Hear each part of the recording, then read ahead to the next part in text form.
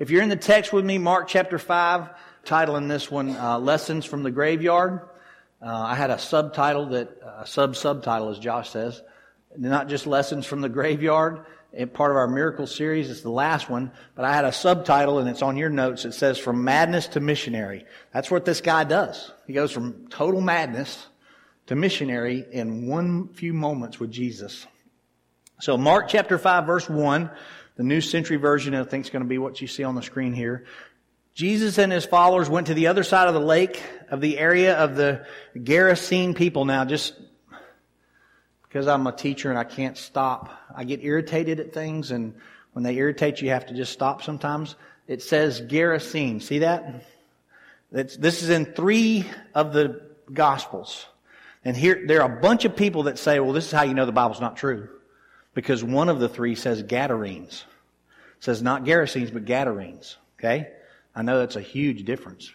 Let me just clarify that for you. So when people say stupid things to you, you can go, you know what, you're stupid.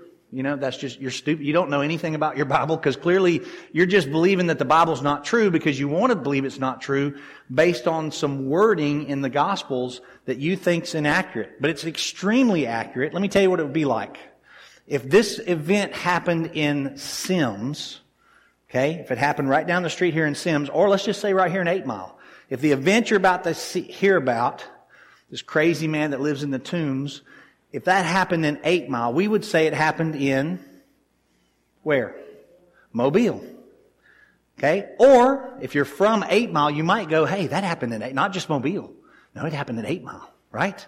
Because there's a Gadarene, that's the larger part, but within it there's a metropolis village. There's a little tiny village, and it's called the Gerasa village. So they're the Gerasenes.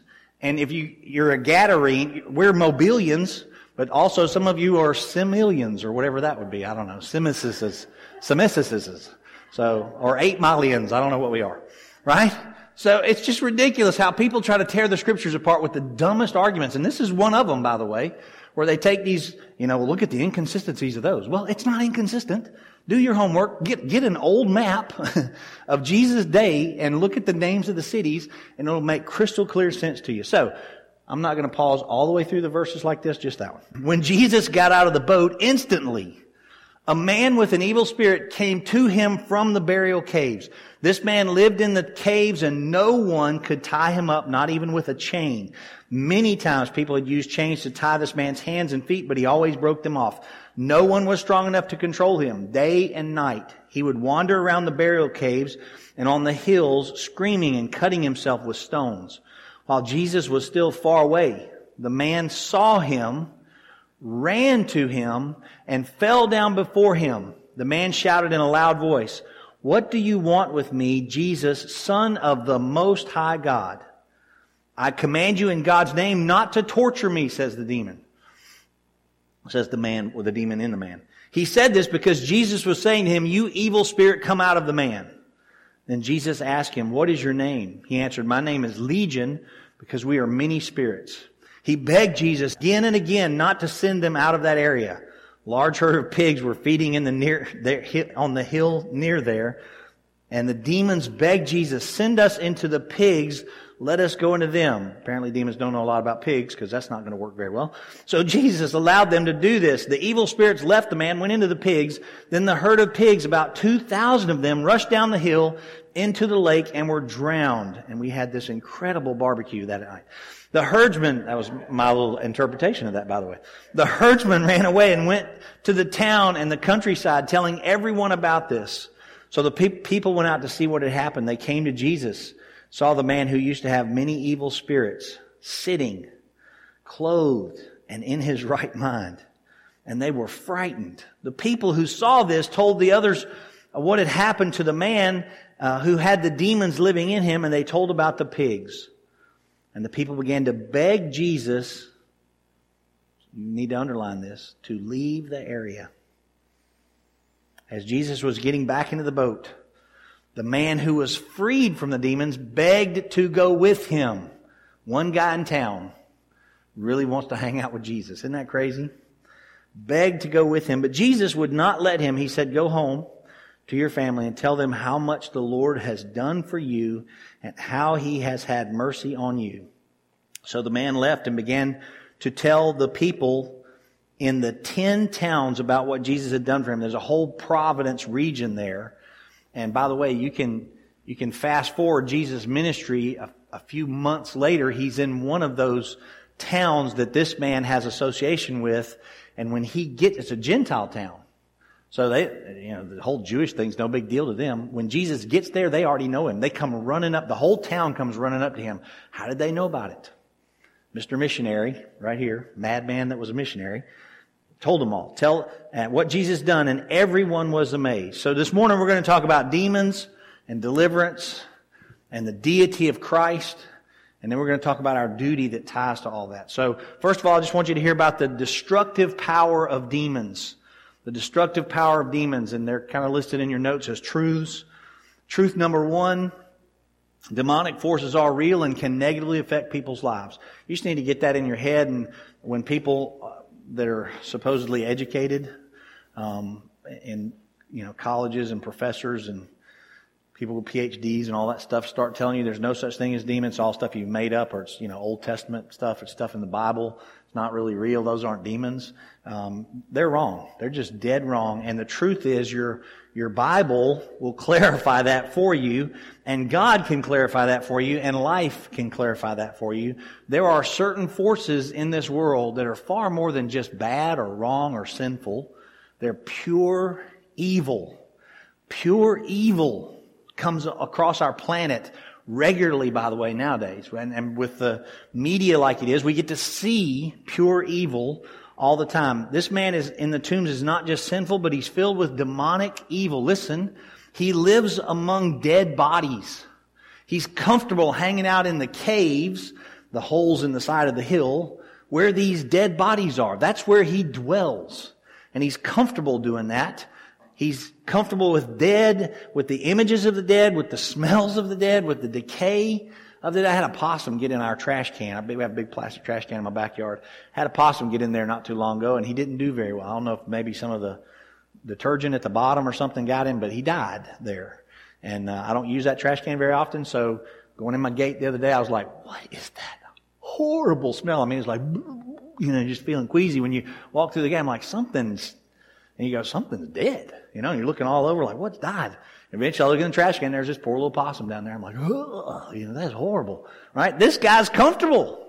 All that's fine with him. I'll just hang out there, no big deal. He's comfortable with the dead and the images and smells of decay. He's comfortable with hanging around things that are lifeless.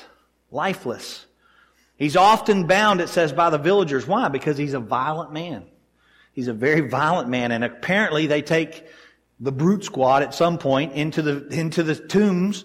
4 or 5 big guys go into there, and go, hey, we'll get him today. And they wrestle him to the ground and go, we'll just chain him up to this tree and he'll be fine.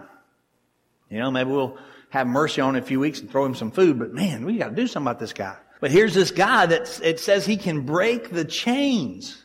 He has this superhuman strength to break chains. And he's defined in the scriptures here as having an unclean spirit.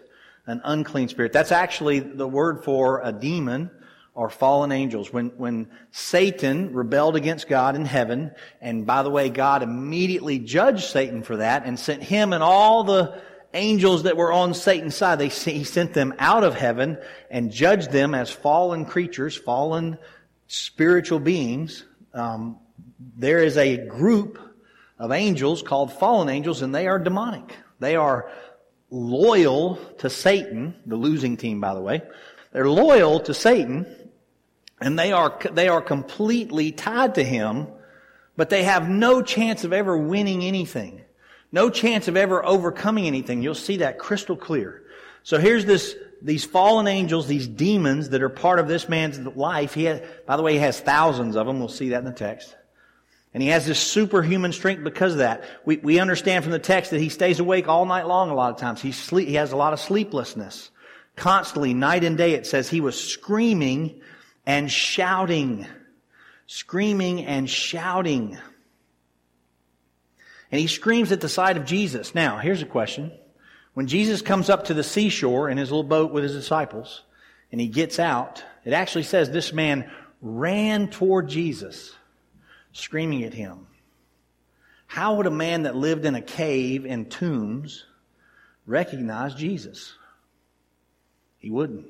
There was no, CNN, MSNBC, Fox News. Jesus' picture wasn't all over the towns and, on video screens or on wallpaper anywhere. There weren't posters of Jesus going, hey, Jesus coming down, Jesus coming down. That's not how it worked at all back then. He would have no, it's a Gentile town, by the way. You know that because there's how many pigs? What do they do for a living at this town? They raise pigs, okay? Not a Jewish town, because it's not a big thing for the Jews. They're not allowed to be around pigs, so there's probably not a Jew in sight of this place. So here it is. Here's this Gentile town that's never probably even heard of Jesus, except for maybe some crazy rumors that came in on some boats at some point in, dock to pick up some of the pork meat and take it out where they're shipping it to. Here's the deal. And all of a sudden this guy runs. Well, where did he learn about Jesus? In the fall. The demons recognize Jesus, not the man. It's the demons who are doing all the talking, not the man. The man has no personality. He's not talking at all. The demons recognize him from the fall. And they come running out. And the man didn't know Jesus. But Jesus is timeless, and these demons go way back. He cast them out of heaven hundreds of thousands of years ago.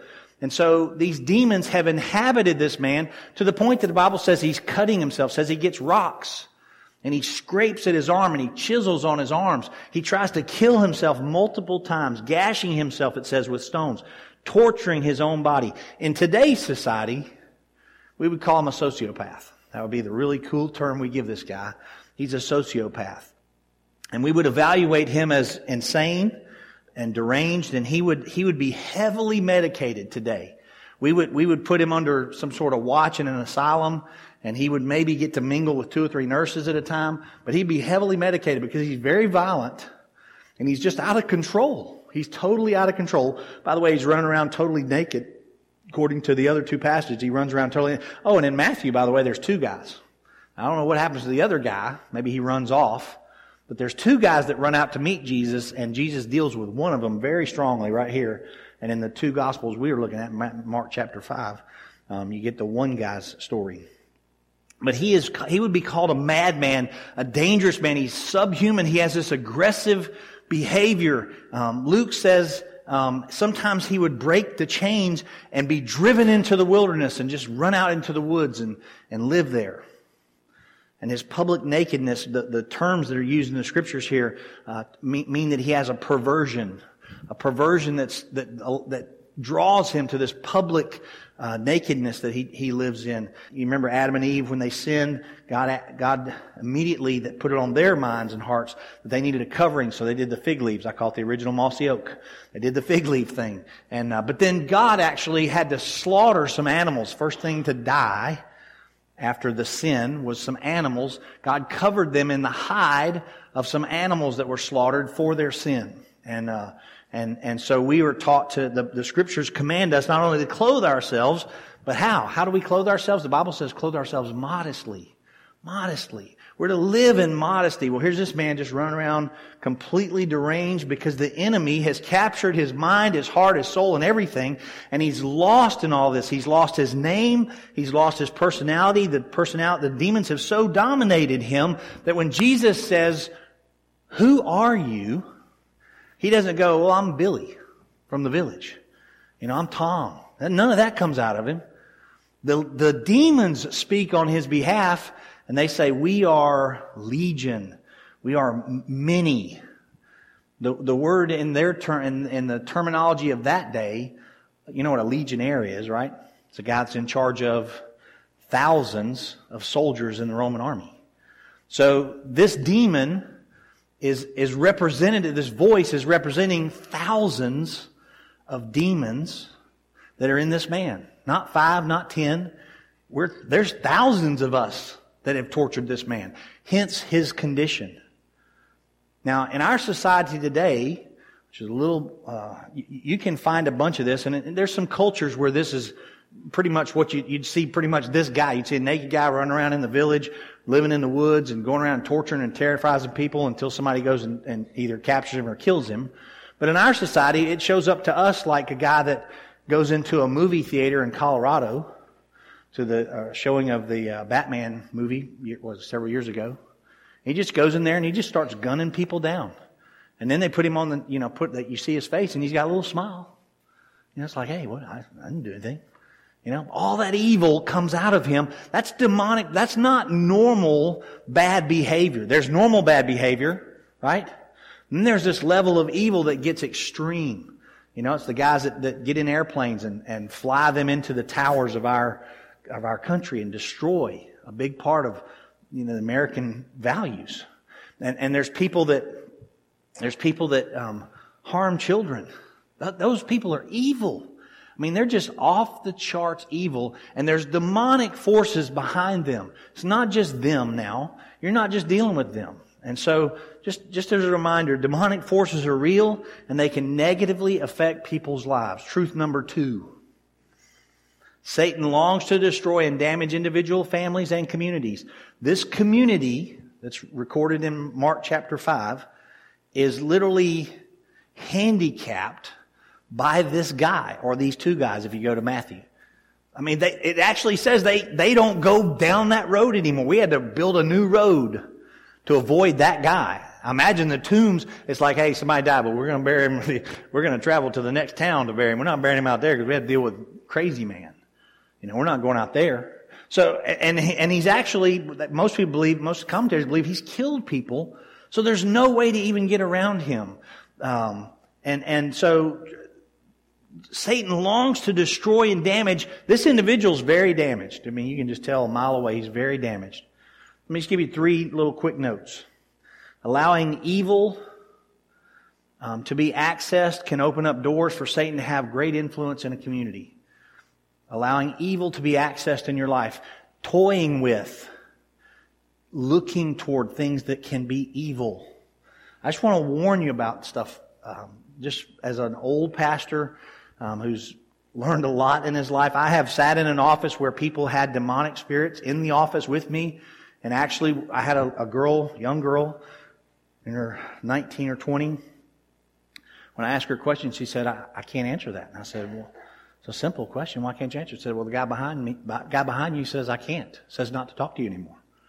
It was just me and her in the office and her friend, by the way. I'm like, the who? The guy behind you. To her, there was a guy standing over me, by the way. He was standing there with his hands getting ready to go around my neck. And she said, he intends to do you harm. I said, he has no authority in this room. He doesn't. I belong to the Lord Jesus Christ, bought with the blood of Christ. You belong to the Lord Jesus Christ, bought with the blood of Christ. You can speak the name of Christ and He won't bother you anymore. We had some prayer time. We laid some hands on her. We had some prayer. At the end of the meeting, here's what she said to me. It's quiet in here. I said, well, yeah, it's always quiet, Mom. She goes, no. It's not always quiet in your office. It's never quiet at church. When I'm there's all these voices. I hear all these voices telling me to get out, to leave, to do things, to harm people and leave. She goes, I don't hear them anymore. But again, she prayed under the power of Jesus, the name that y'all were singing, by the way. She prayed and was set free from that. So I've experienced a bunch of this, and it's real, and you got to be careful. We had to go back to her life and go, how did you get into anything that would allow that level of demonic activity? We had to look at her life. But you can, and I'm just going to tell you, the internet is a dangerous place for this because it opens doors to evil. A lot of stuff.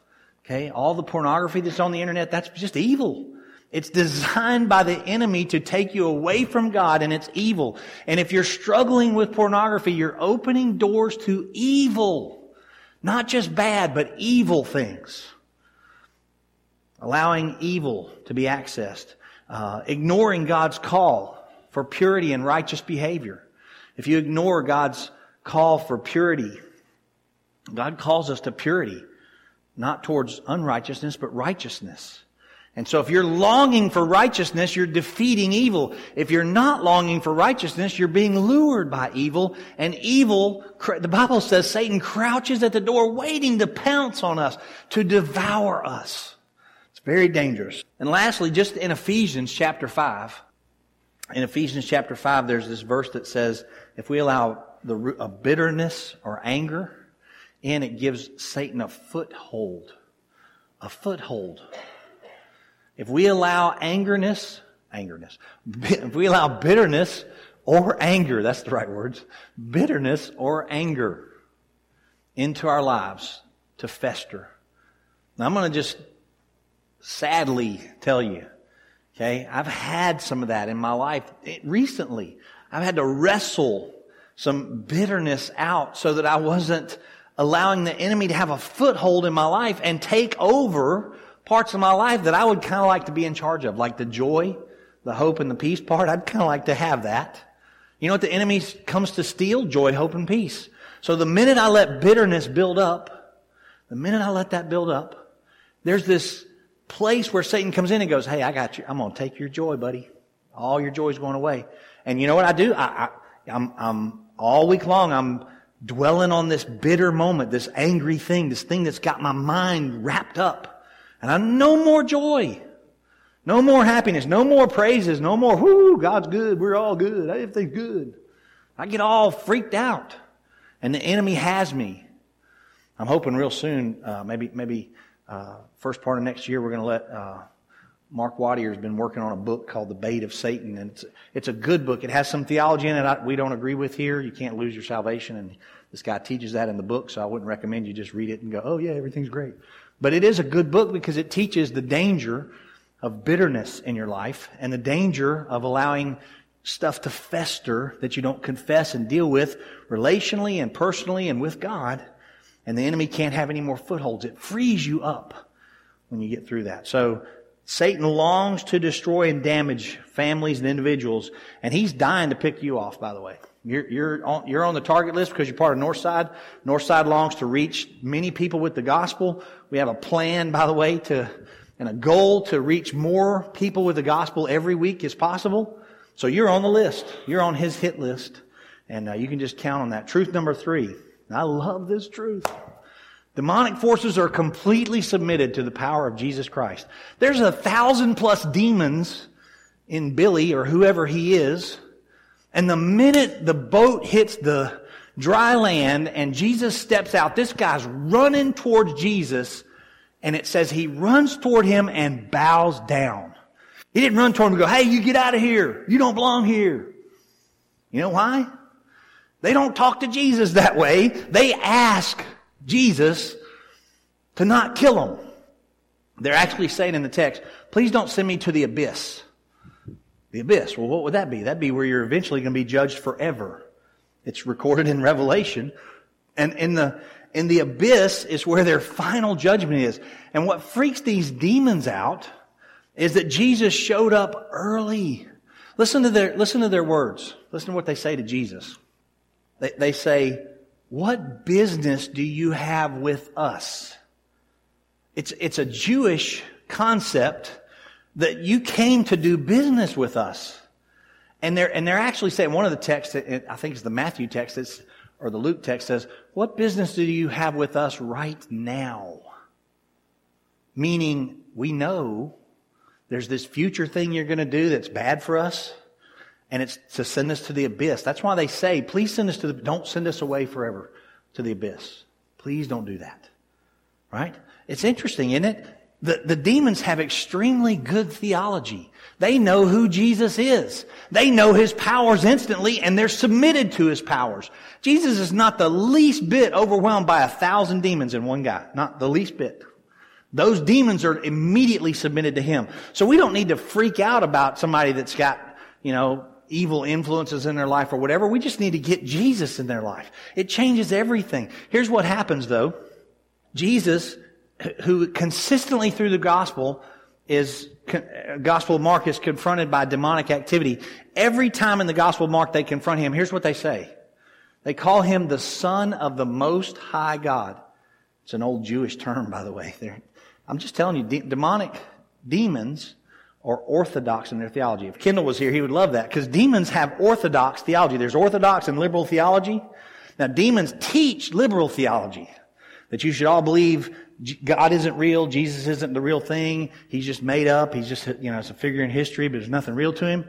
But they live orthodox theology. The minute the demons see Jesus, they go, Oh, that's the real deal. You're the Son of the Most High God. Please don't send us to the abyss.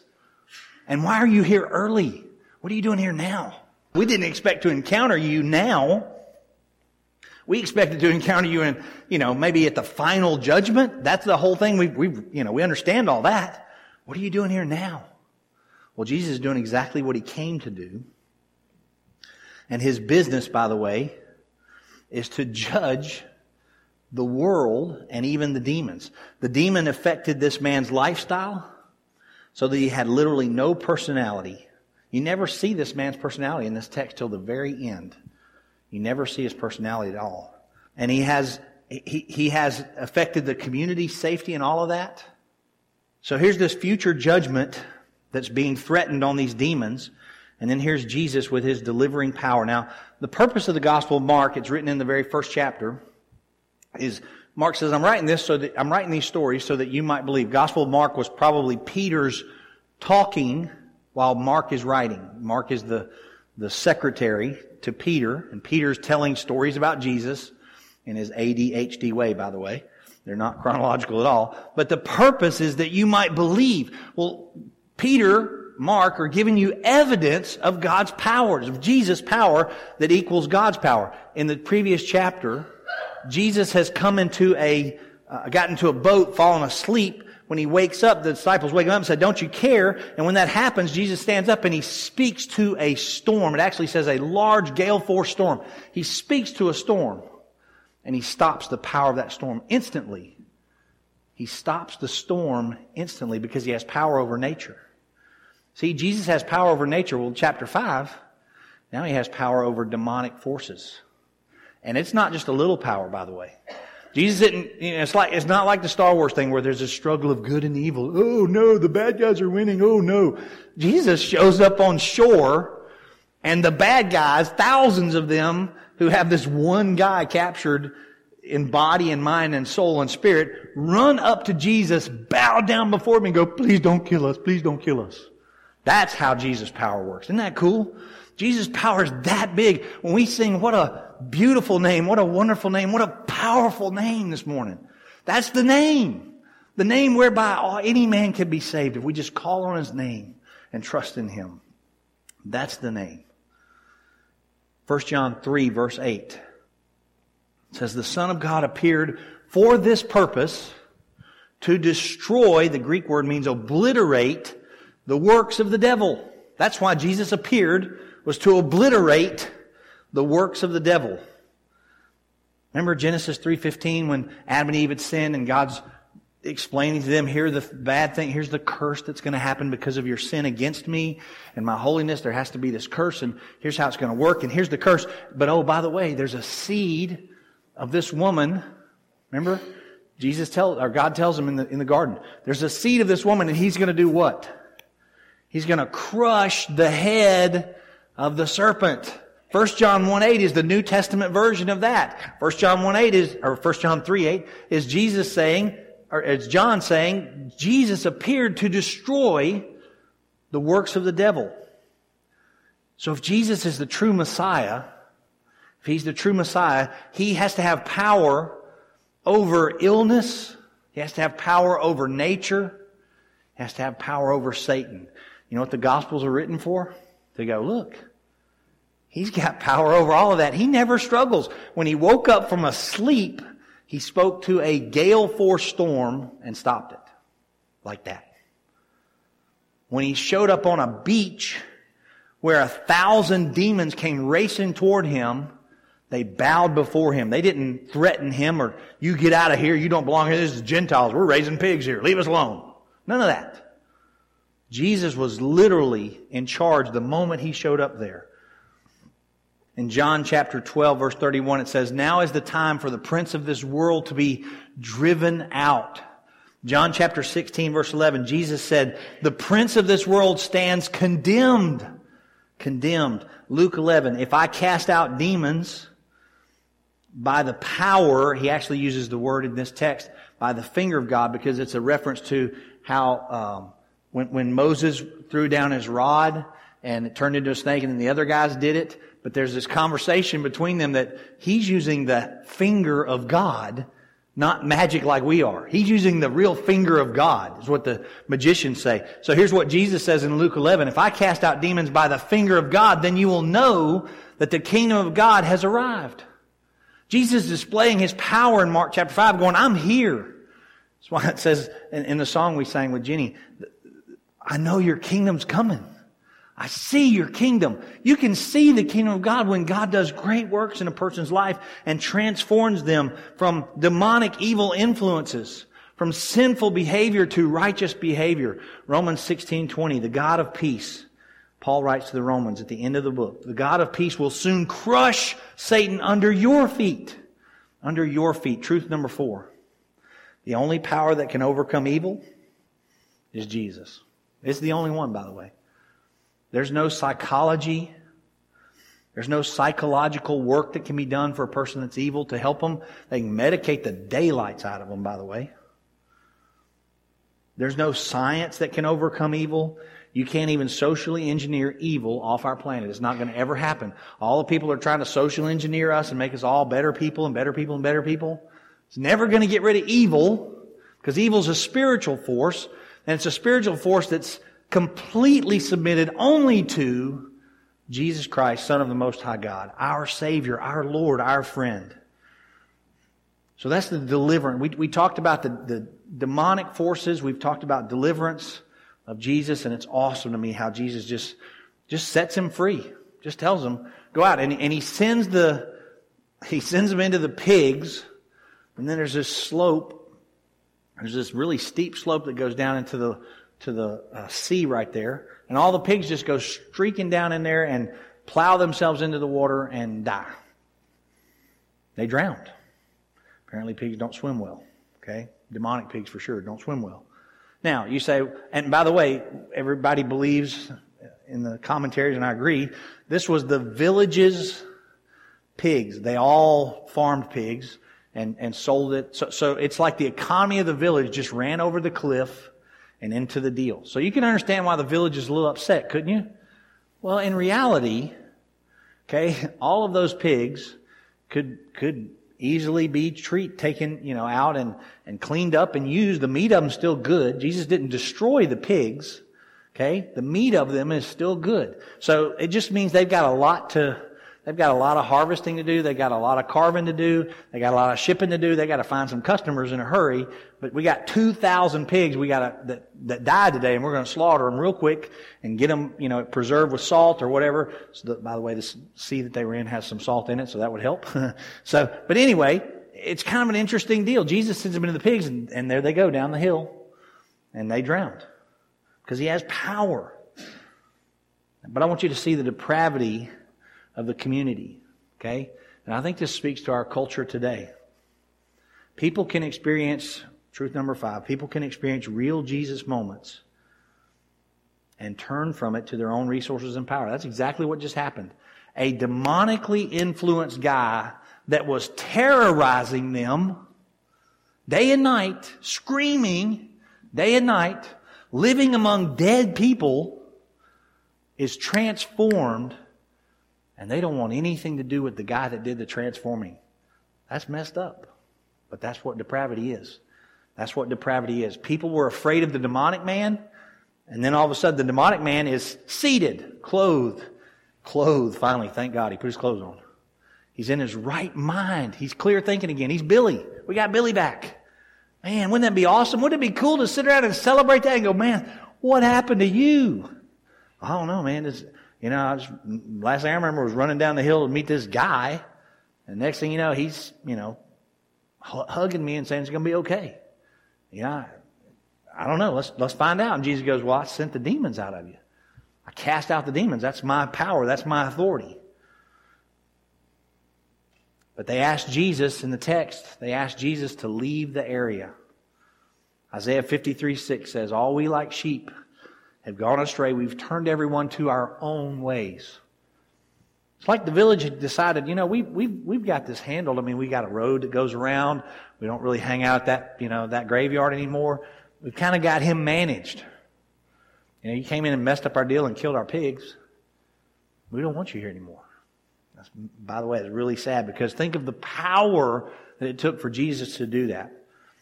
John chapter 3, verse 19. Light is come into the world, and men love darkness rather than light because their deeds were evil. This Gentile village goes, we don't want none of that, man. I don't know what you did, but we don't want none of that. When they should be saying, we want all of that. Could you live among us? Would you hang out with us? Could you just stay here and teach us about where that power came from? How'd you change him? Romans 3, 10 through 12. There's none righteous, no, not even one. No one who understands, no one who seeks God. All have turned away. They've altogether become worthless. See, sometimes when the work of God happens right in front of people, they just reject it immediately. That's dangerous, by the way. So it's actually evil. It's evil. So what's the takeaway for you this morning? Well, here's the conclusion I want you to come away with. There's two responses that are in our text at the end of this text. There's a town full of people that want nothing to do with Jesus. And then there's this guy, this madman, who runs up to Jesus as he's leaving, getting in his boat, because the people don't want him. Jesus never forces himself on those people. This guy runs up to him and he says, "Can I go with you?" Now listen to what Jesus says. Jesus says, "I want you to go and tell your people. Go and tell your people what I have done for you. Tell your people what I have done for you and how I have had mercy on you." There's two responses. Run towards Jesus or push Jesus away. And the guy that runs towards Jesus, that better be us. Jesus says, now here's the deal. I need you to go tell people. And I don't mean just a few people. I want you to go tell everybody what I've done for you. What's He done for you today? I'm just asking you, what's He done for you? He set you free from your darkness. I was lost in utter darkness. I was blind. I was confounded by the enemy. I was in the second grade when I got saved, but you know what I know now that I've all grown up and read the Bible a bunch? I was lost in utter darkness. And He set me free. Jesus found me. I wasn't in a graveyard. I was in a classroom. I was in a chapel service at a Christian school, and He found me. And He set me free from sin and darkness. By the way, this is a Gentile culture. So this guy has no real theological anything background. Now I want you to think about what Jesus is telling him. And hey, I keep using Billy, I don't know why. Billy, man, I'd love for you to go with me, but here's what I really need. I'm trying to get the word out about what I can do and who I am. So how about you do this? You stay here and tell everybody you know what I did for you and how much mercy I showed you. How about that? Well, I don't know what to say.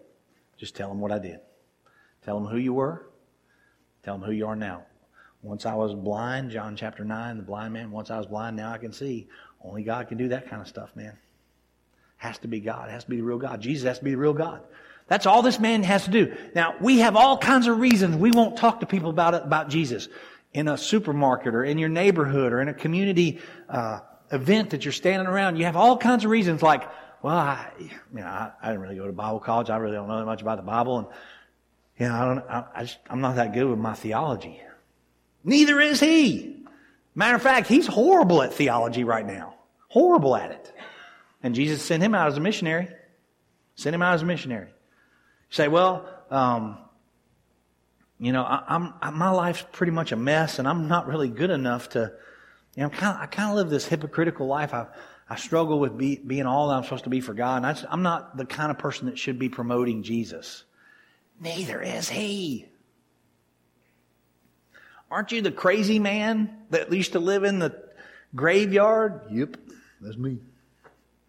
What happened? Well, this guy named Jesus came by, cast out the demons from me. Once I was like that, now I'm like this. Only God could do that. Jesus is God. That's all he would ever say. But we know from 3 chapters later, in the Gospel of Luke, we know that when Jesus shows up in a little village that's all Gentiles, they come rushing out to meet him with excitement. And the only person that's ever lived in that area that we can track Jesus' footsteps to is that guy. And the village sent Jesus and the disciples away. So it's not them that testified. It's this guy. He went from a madman to a missionary with a meeting with Jesus. That's what he did. He went from being a madman to a missionary once he met with Jesus. And he was on fire for God from that day on. And we should be. We should be. Here's what I'm asking you to do. Go and tell. Don't keep a secret what God has done for you. He set you free from your sin. He's given you joy, hope, and peace, which the enemy keeps trying to rob from you. But he doesn't let him because Jesus is more powerful than that. You can tell people, man, I had a bad week last week. The enemy tried to rob joy, hope, and peace from me. But my Savior, my Jesus, when He shows up, thousands of demons can't even confront Him and win. They don't even battle against Him. They just beg for mercy. You say, well, why did Jesus send them into pigs? Why didn't He just send them to the abyss? I believe in the ultimate plans of God, He intends to send them to the abyss, and He had a purpose for that moment right there. There's always a purpose in what God does. Jesus isn't just messing around. He has a purpose in what He's doing. And His ultimate purpose right there was to demonstrate His power and deal with that village. Kind of interesting, isn't it? That village would have dramatically changed after Jesus left, one way or the other. They got a whole lot of barbecue to make, right?